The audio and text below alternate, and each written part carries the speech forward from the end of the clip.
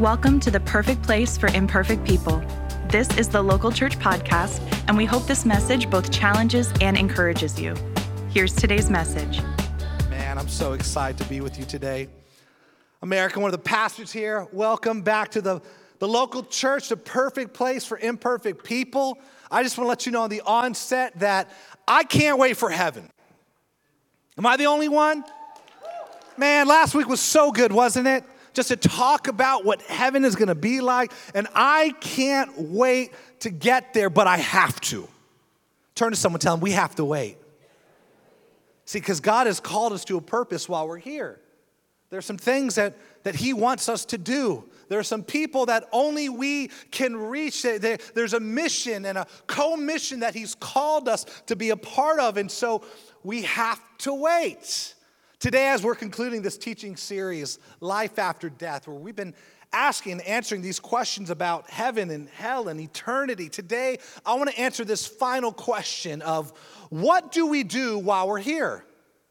What do we do while we're waiting? Open up your Bibles to Acts chapter 1, starting in verse 6. You can follow along on the screens. I encourage you to download the app while you're flipping there so you can take some notes. We got a lot to cover today. Acts 1, starting in verse 6. So when the apostles were with Jesus, they kept asking Him, Lord, has the time come for you to free Israel and restore our kingdom? Say our kingdom. It's talking about here on earth. Jesus has resurrected. He has not yet ascended. They're saying, are you going to come back and are you going to fix everything here on earth? Our kingdom. He replied, the Father alone has the authority to set those dates and times, and they are not for you to know. In other words, nobody knows when Jesus will come back. Nobody knows the time that God has set aside for Jesus to come back and to take us with Him. But verse 8 is a promise. Here's what we do know. But you will receive what? I love you, 1030. You will receive power when the Holy Spirit comes upon you. And then you will be my witnesses, telling people about me everywhere in Jerusalem, throughout Judea and Samaria, and to the ends of the earth. In Davie, in Broward County, in Florida, and the United States, all across the globe. And after saying this, He was taken up into a cloud while they were watching, and they could no longer see Him. And as they strained to see Him rising to the heaven, it says that two white-robed men, two angels, suddenly stood among them. Verse 11. Men of Galilee, they said, why are you standing and staring into heaven? Jesus has been taken from you into the heaven, but someday He will return from heaven in the same way you saw Him go. I love this picture. It's a picture of many of us while we're here. God has given us His word. Jesus has filled us with His Holy Spirit. He's given us His promise. He says, I want you to tell the world about me. And we just stare. Okay. All right. All right. How much longer? Do you know when He's going to come back? What do? And we just stare. And it's like the ending of Ferris Bueller's Day Off. Do you remember that movie? These angels come and said, what are you guys doing? Go. Why are you staring? Go, get out of here. He's given you His promise. He's told you what to do. Turn to someone next to you. Say, go. I've titled today's teaching, To Go Until We Get There. What do we do while we're here? We go.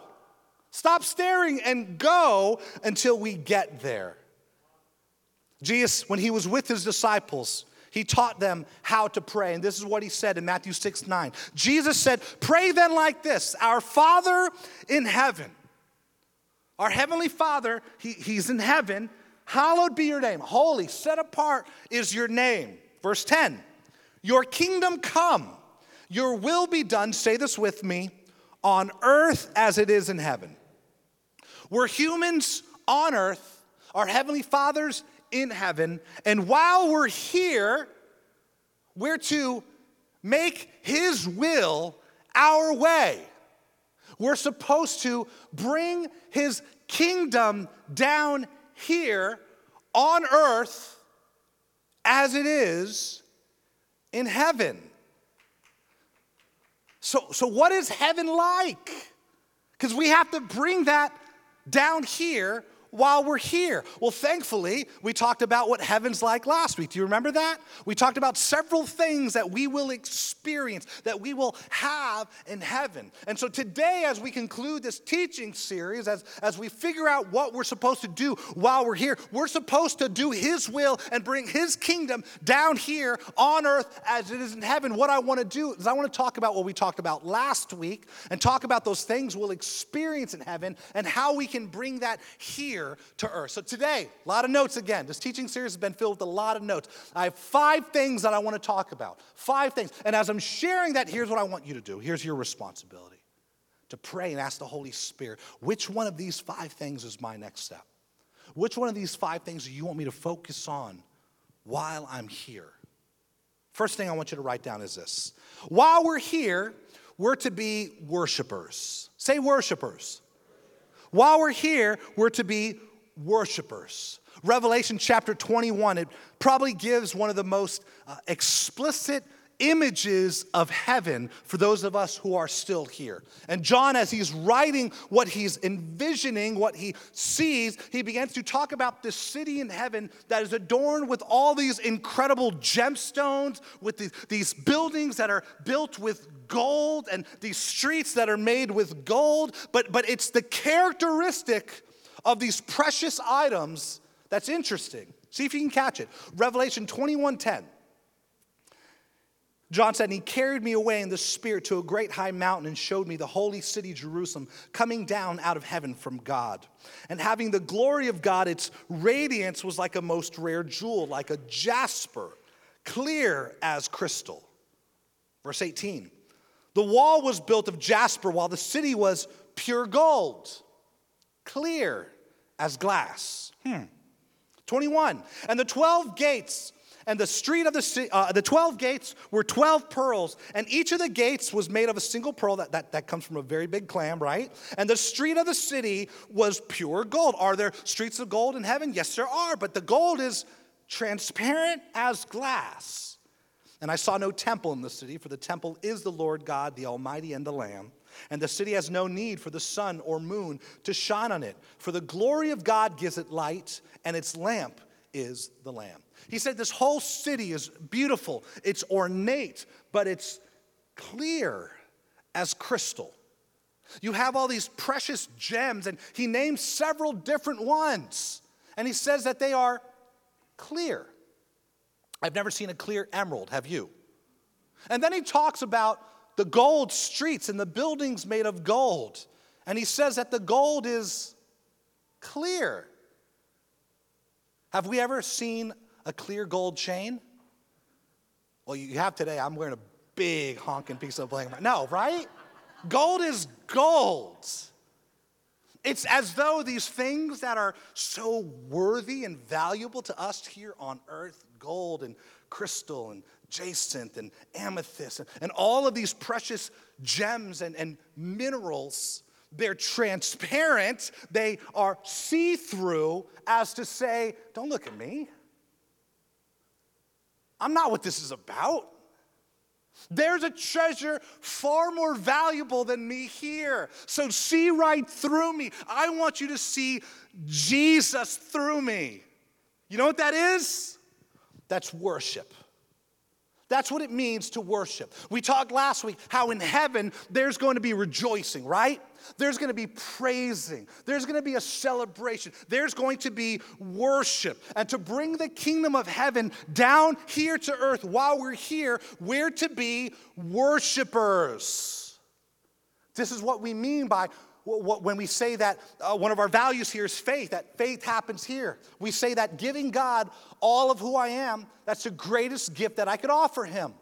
Because he's worthy of all of my life. He's worthy of all my dedication, all of my focus. He's worthy of all of my time. He's worthy of my worship.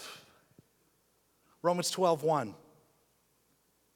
Paul says to the people in the church in Rome, he says, and so, dear brothers and sisters, I plead with you. I want you to understand this. Give your bodies to God because of all that he's done for you. Let them be a living, say living, a living and holy sacrifice. Don't wait until you're dead to set your life apart for him.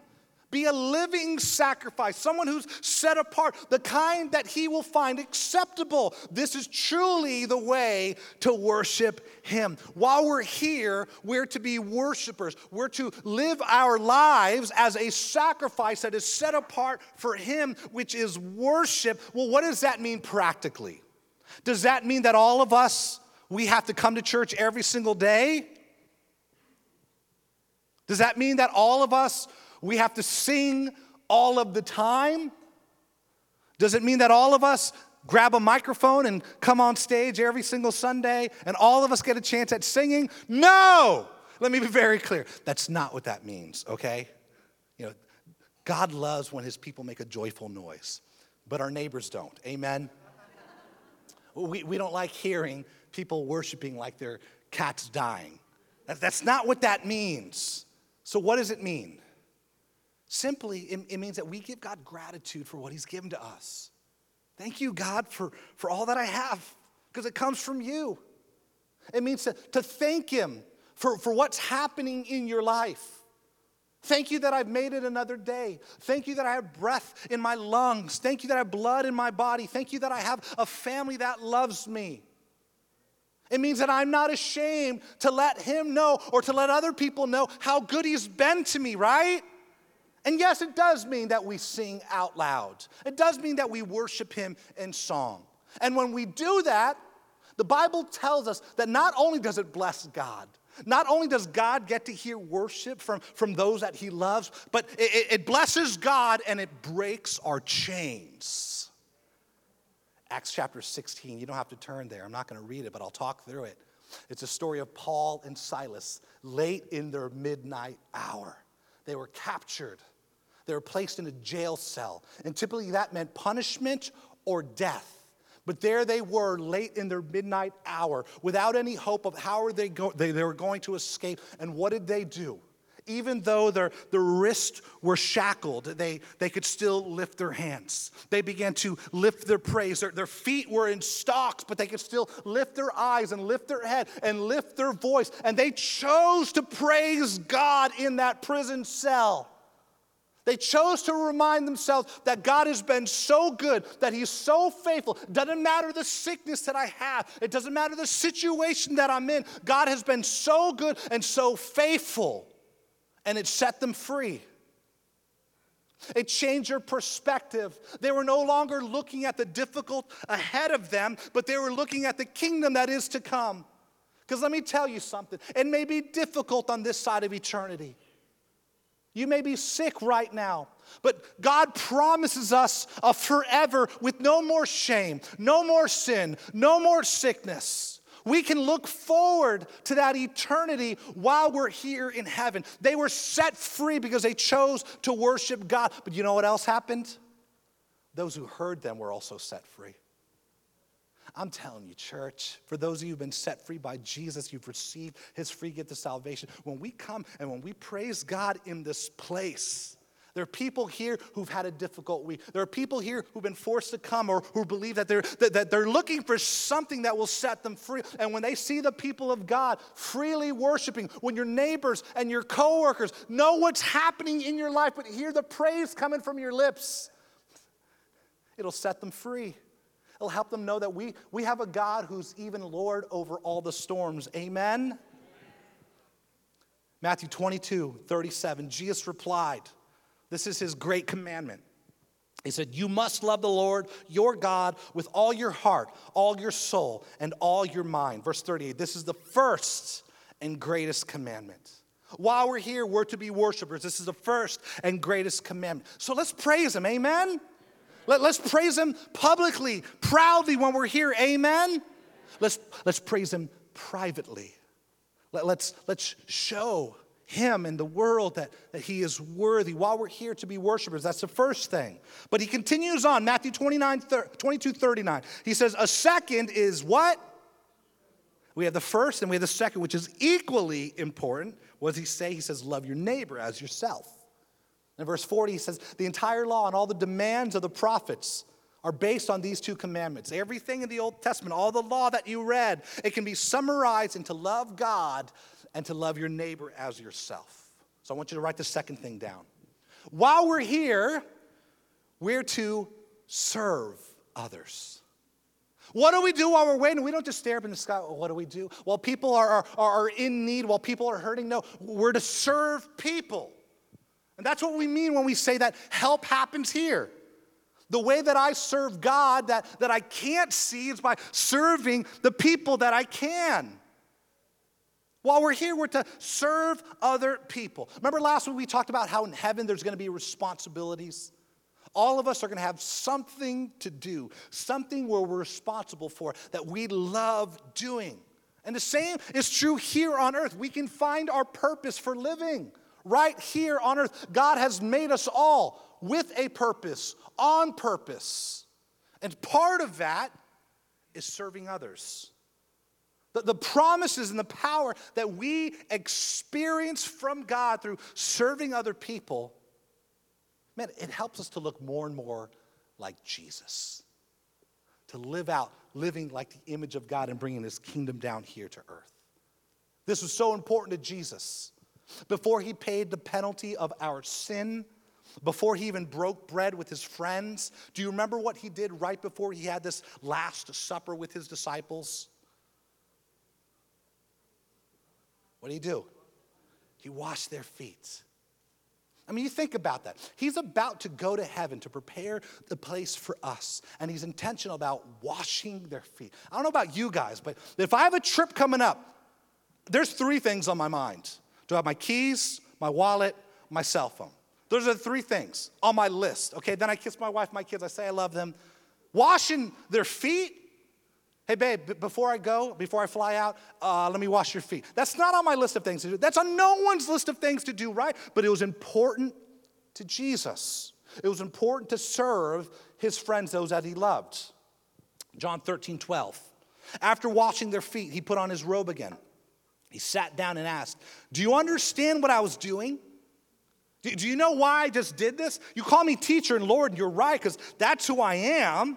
I'm your Savior. I'm your Lord. And since I, your Lord, and your teacher, have washed your feet, you ought to wash one another's feet. Verse 15, I've given you an example. As you've seen me do, I want you to do. I want you to follow this example. Do as I have done to you. Verse 16, I tell you the truth. Slaves are not more greater than their master, nor is the messenger more important than the one who sends the message, meaning all of us are equal. It doesn't matter, what your bank account looks like or how many initials you have after your name. In the eyes of God, we are all imperfect people that have great value to him. So verse 17, he says, now that you know these things, God will bless you for doing them. Jesus was teaching them there's power in serving. It produces a heart of humility inside of us instead of a heart of pride. When we serve other people, it helps us to discover the gifts that he's deposited in our hearts. It helps us to develop these gifts. We can't grow in our giftings if all we're doing is holding them onto ourselves. So we serve other people, and we're developing and we're discovering our purpose in his life, and we understand his provision for people and how he uses us to be a part of it. This is the importance of serving. And not only does it bless other people, but we're blessed because of that. I mean, for those of us who serve God by serving people here, we know that to be true. That the smile, the miracle of a smile that we can put on someone's face by serving them or by feeding them food, the joy and the miracle that we get to experience by helping someone with some issues in their house or bringing them hurricane supplies and carrying through them through the storm. Man, it shows God's provision. It shows God's power. It shows his love and his presence, and he uses us people to do that. Love God. Love one another. This is the great commandment. Jesus said, everything in the Old Testament, all the laws can be summarized in these 2 things. And while you're here, you're to love God. You're to love other people. You're to worship him, and you're to serve them. That was his great commandment. But the final words that Jesus shared to us are also very important, and this is known as his Great Commission. He's commissioned us to a purpose while we're here. So Matthew chapter 28, starting in verse 19, it says, go. Turn to your neighbor again, tell him, go. Go. Go and do what? Make disciples of all the nations. Third thing that we're supposed to do while we're here. While we're here, we're to share Jesus. We're to share this love and this hope of Jesus, because more than anything else, more than anyone else, what everyone needs is Jesus.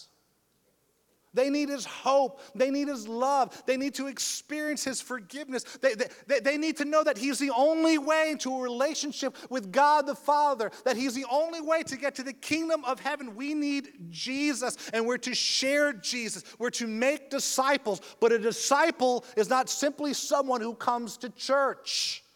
A disciple is someone who surrenders their life and their way to the way of Jesus. A disciple is someone who's placed their faith in Jesus and decided to follow Jesus with their life. And again, this is very different than simply attending church. Do you know that? When I was growing up, I attended church faithfully. I went to a church where we had church 7 days a week. I didn't go 7 days a week, but I did go about 5 or 6 most weeks. I was there all the time. And I knew all the verses, and I could sing all the songs, and I could recite all the scriptures. And in my church, we were extra. We didn't just have a worship team. We had a body worship team. And guess who was a part of that? This guy. I was like the male cheerleader. I was the only guy who was part of the body worship team. He's changing me, my precious Jesus. We had weird hand motions, man. It was so weird, but I loved doing it. And I stood up on stage, everyone was like, oh, he's such a nice boy. Daughter, you should marry that Korean boy. Like, everyone loved me. And I had so much joy doing that, but it wasn't real joy. I had so much hope, but it wasn't biblical hope, because I hoped that by me making a fool of myself and little by little bit, it felt like, keep on. Why am I doing all this? It just felt like the Brady Bunch. And I hoped that by me doing this and making a fool of myself for Jesus, that God would say, well, I love you because of that. I hoped that I'd done enough good to get me close to God, but my hope wasn't real because I had no faith. Hebrews 11:1, it says, faith is the confidence. Say confidence. That's what this whole series, Life After Death, has been about. That we can have confidence here in this room and not simply hope, but we can know. Faith is the confidence that what we hope for will actually happen. And it gives us assurance about the things that we cannot see. I didn't have real hope and I didn't have real faith because I was a fan of God, not a follower of Jesus. I believed in God. We all believe in God. But I didn't surrender my life to following Jesus, even though I went to church all the time. Do you know today, right now, as we're here, there are millions of churches all across this globe filled with tens, if not hundreds of millions of people who are singing the songs, who are reciting the verses, who some are doing the body worship. Oh, yeah, Jesus. But doesn't mean they're disciples, does it? No, it doesn't. This is why we have to share Jesus. Not just share church, not just share religion, not just share happy sayings and happy songs. I went to church my whole life, but I didn't become interested in Jesus until someone stopped staring into the sky, just waiting for the kingdom to come down or waiting for them to go to the kingdom, and they saw me. And they saw my need, and they sat down with me, and they told me the truth about God's love for me through his son Jesus. And they explained to me that my sin has separated me from this God, but Jesus has come to be my Savior. It wasn't until someone shared Jesus with me that I became interested in following him. And here I am today, set free with a real hope and a real purpose because someone shared Jesus with me.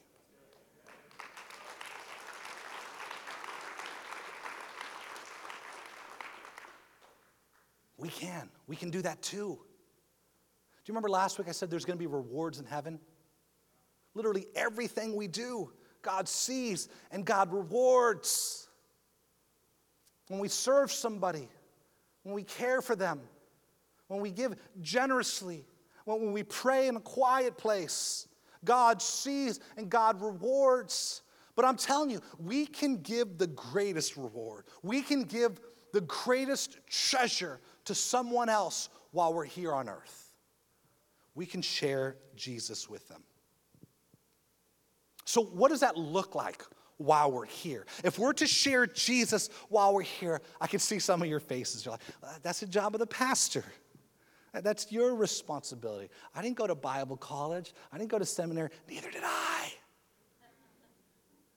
I'm not good sharing God's word. I don't even know a whole lot of the Bible.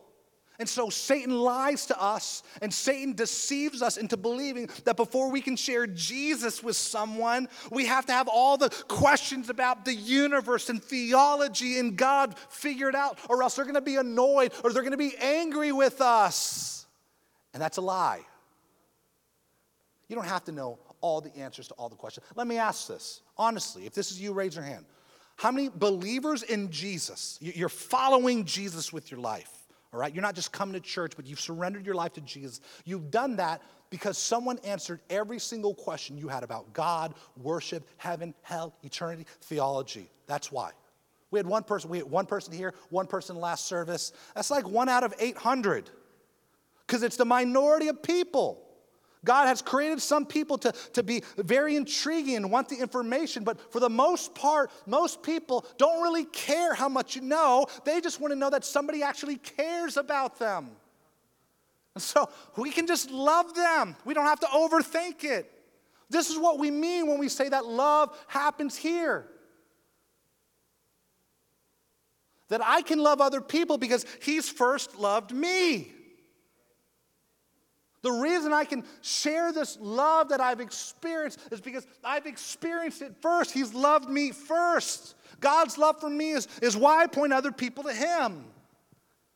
So let's not keep it to ourselves, amen? Let's give it away. If you had a magic pill that would give someone joy for all eternity, would you keep that to yourself? If you had the answer that would solve someone's eternal destination, someone's value here on earth, would you keep that to yourself? No, of course we wouldn't. At minimum, we'd share with the people that we love, but too many of us are afraid or ashamed to share Jesus. Let's bring people to heaven with us while we're here, amen?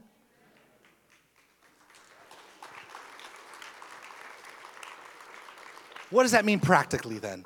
If I don't have to know all the answers, what does that mean practically? We say this often here at the local church. We encourage people to invest and invite. Say invest. To invest and say invite. Invite. It's that simple. Invest in someone's life. Let them know how much they matter to you, to God, by how they matter to you through your living. Invest in them. Get to know your neighbors. Invite someone to dinner. Invite someone to coffee before you invite them to church. Invest in their life, but then invite them. That's an easy way. God has made the church easily accessible for people who want to bring their friends to heaven with them. And that simple invite, that simple, would you sit next to me? That could change everything about their eternity. Amen? Let's not keep this to ourselves. Let's give it away. Let's bring people to heaven with us. And that leads us to the next thing. Matthew 28:19 continues. Turn to another neighbor right now and say, go. Go, come on. Until we get there, go and make disciples of all the nations, baptizing them in the name of the Father and of the Son and of the Holy Spirit.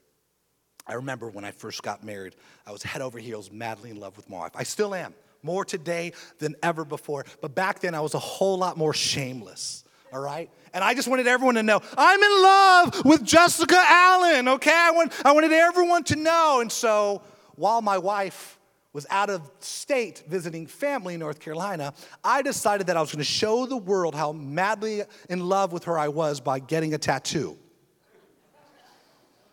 So my wife called me, she says, hey, where are you?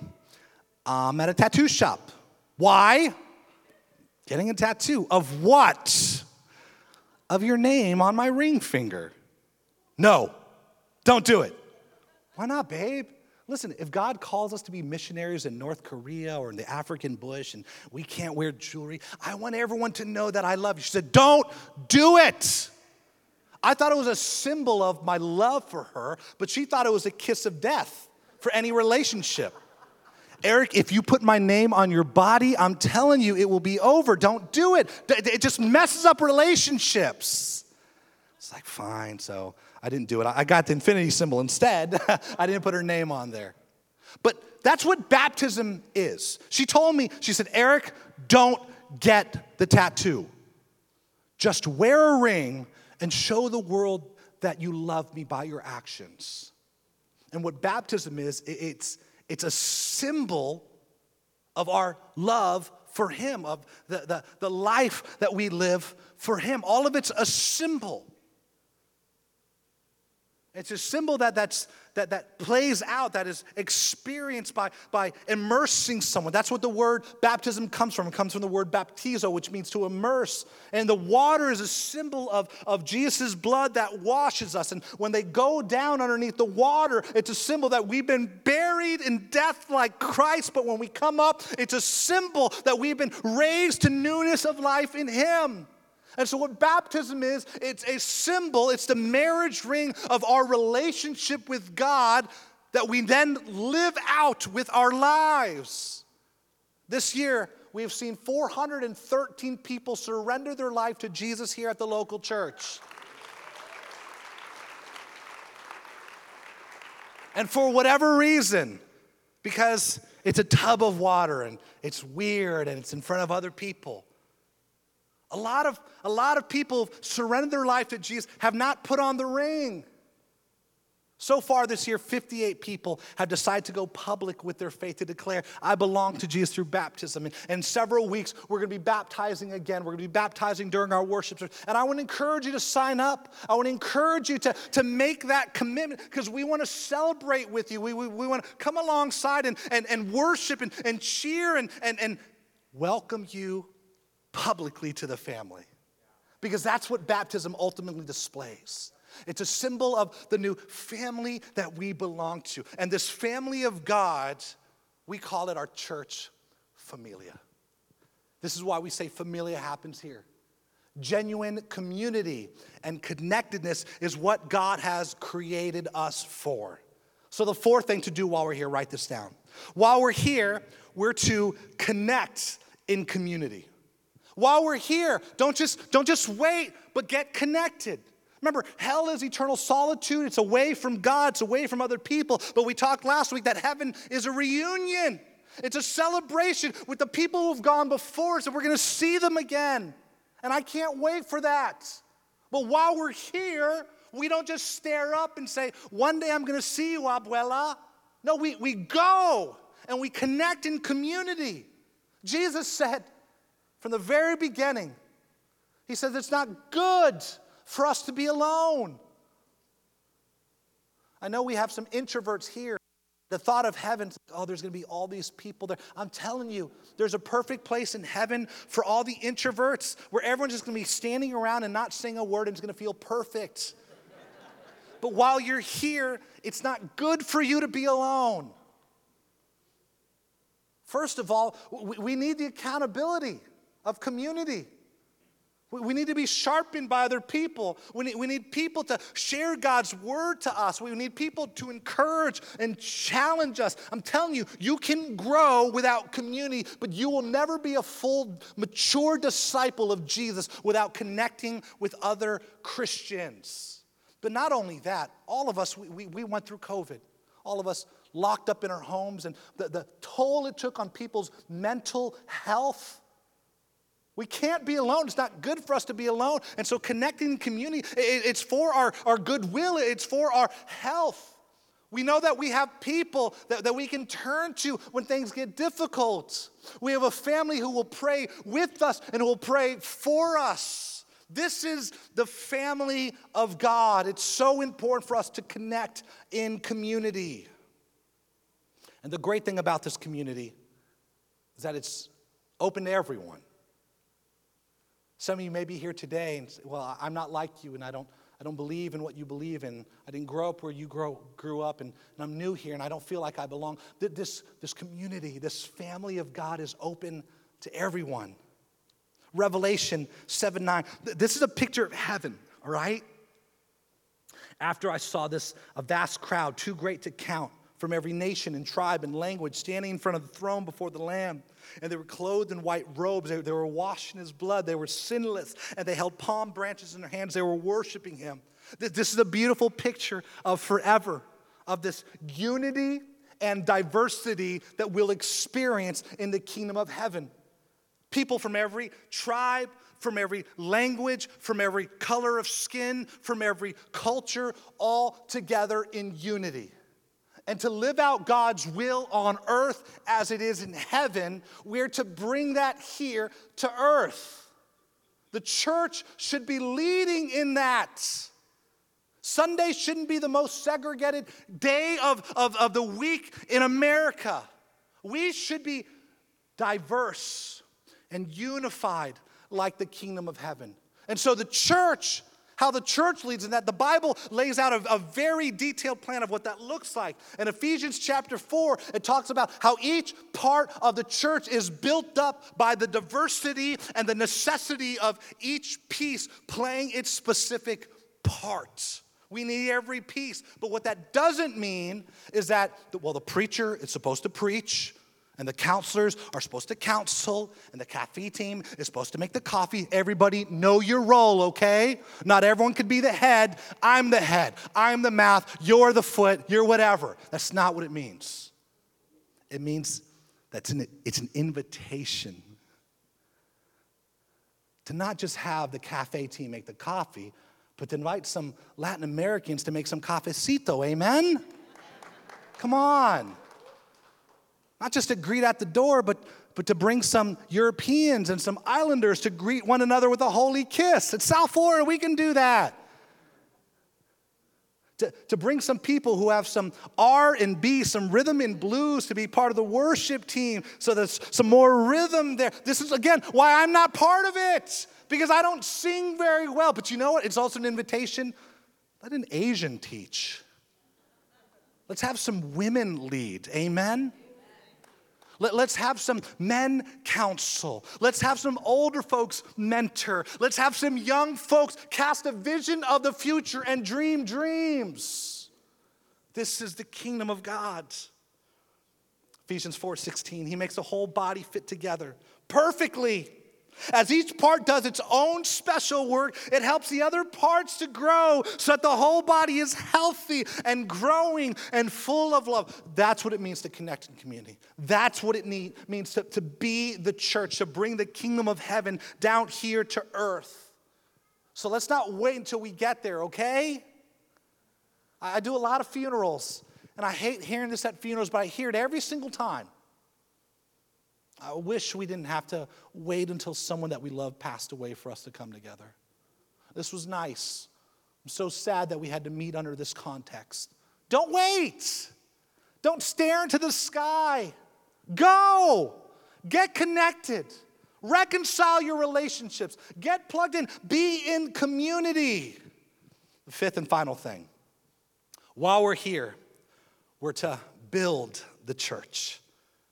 We're to build his church. Matthew 28:19, go and make disciples of all the nations, baptizing them in the name of the Father and the Son and the Holy Spirit. Teach these new disciples to obey all the commands I've given you, and be sure of this, I am with you always, even until the end of the age. See, all those things we talked about, that's building the church, and the Holy Spirit is leading some of us to one of those things, but all of us on this side of eternity, we should be about those things. That's what it means to build his church while we're here. But it's that second line that's most important. See, teach and do everything that we've observed, that we would live out. But listen, if we don't know that his presence is always with us, it doesn't matter how much we talk about theology or unity or serving or evangelism or praising and worship, if we don't experience and we don't understand that his presence is actually here with us, then that means his kingdom is not here with us. So we're to build his church. We're to be in his presence. We talked about the Great Commission and the Great Commandment. These two important things that Jesus shared with us, his people, before he left. These are the 5 things that we value as a church. These are the 5 things that we believe that every church should be fixated and focused on. Love, help, familia, faith, and hope. We believe that hope happens here. That I can be all that God wants me to be, no matter who I used to be. That even though I've been staring up in the sky for some time, that I can be used by God, that I can see his power in and through my life, that God can use me to bring the kingdom down to earth. Amen? Matthew 16:18. Jesus said, "And I tell you, you are Peter. You are a little stone. And on this rock I will build my church, and the gates of hell shall not prevail against it." He's not just talking about on this earth while you're here, this third rock from the sun, I'm going to build my church. What he's telling Peter is on imperfect people, I'm going to build my church. Do you remember how many mistakes Peter made? I mean, so many. He cut off Malchus's ears. He's like, come on, man, let me put this back on. What are you doing, Peter? I have to wash your feet. You're not going to wash my feet. If I don't wash your feet, I have nothing to do. Wash my whole body. Peter, I don't got to wash your whole body. I just got to wash. Come on, would you get it? Peter made so many mistakes, but yet God used him to build the church. He says, upon imperfect people, I'm going to build my church, and the gates of hell will not prevail against it. That doesn't mean hell is attacking us. Gates are secure. Gates are stationary. You know what that means? It means we're the ones who are kicking it down. We're the ones who are charging it. We're the ones who are breaking into hell and rescuing people and giving them the hope of heaven. How do we do that? It's when we build the church. Well, how do we build the church? He continues on in verse 19. He says, I will give you the keys to the kingdom of heaven. And whatever you bind on earth will be bound in heaven. Whatever you loose on earth will be loosed in heaven. What does that mean? Back in Jesus' time, only the most trusted would get the keys to the estate, would get the keys to the home. And what that key represented was now that person had the authority to unlock and lock, to open, to close, to invite, and to send out, to bring the kingdom of heaven. What does it mean on earth as it is in heaven? It means that we have the authority of God, our Father and our friend and our Savior Jesus, to bring the kingdom of heaven, to build the church down here on earth as it is in heaven. We have his authority to do that. We have his name tattooed in our hearts. We have his spirit empowering us. And we have all the authority to bring heaven down here to earth.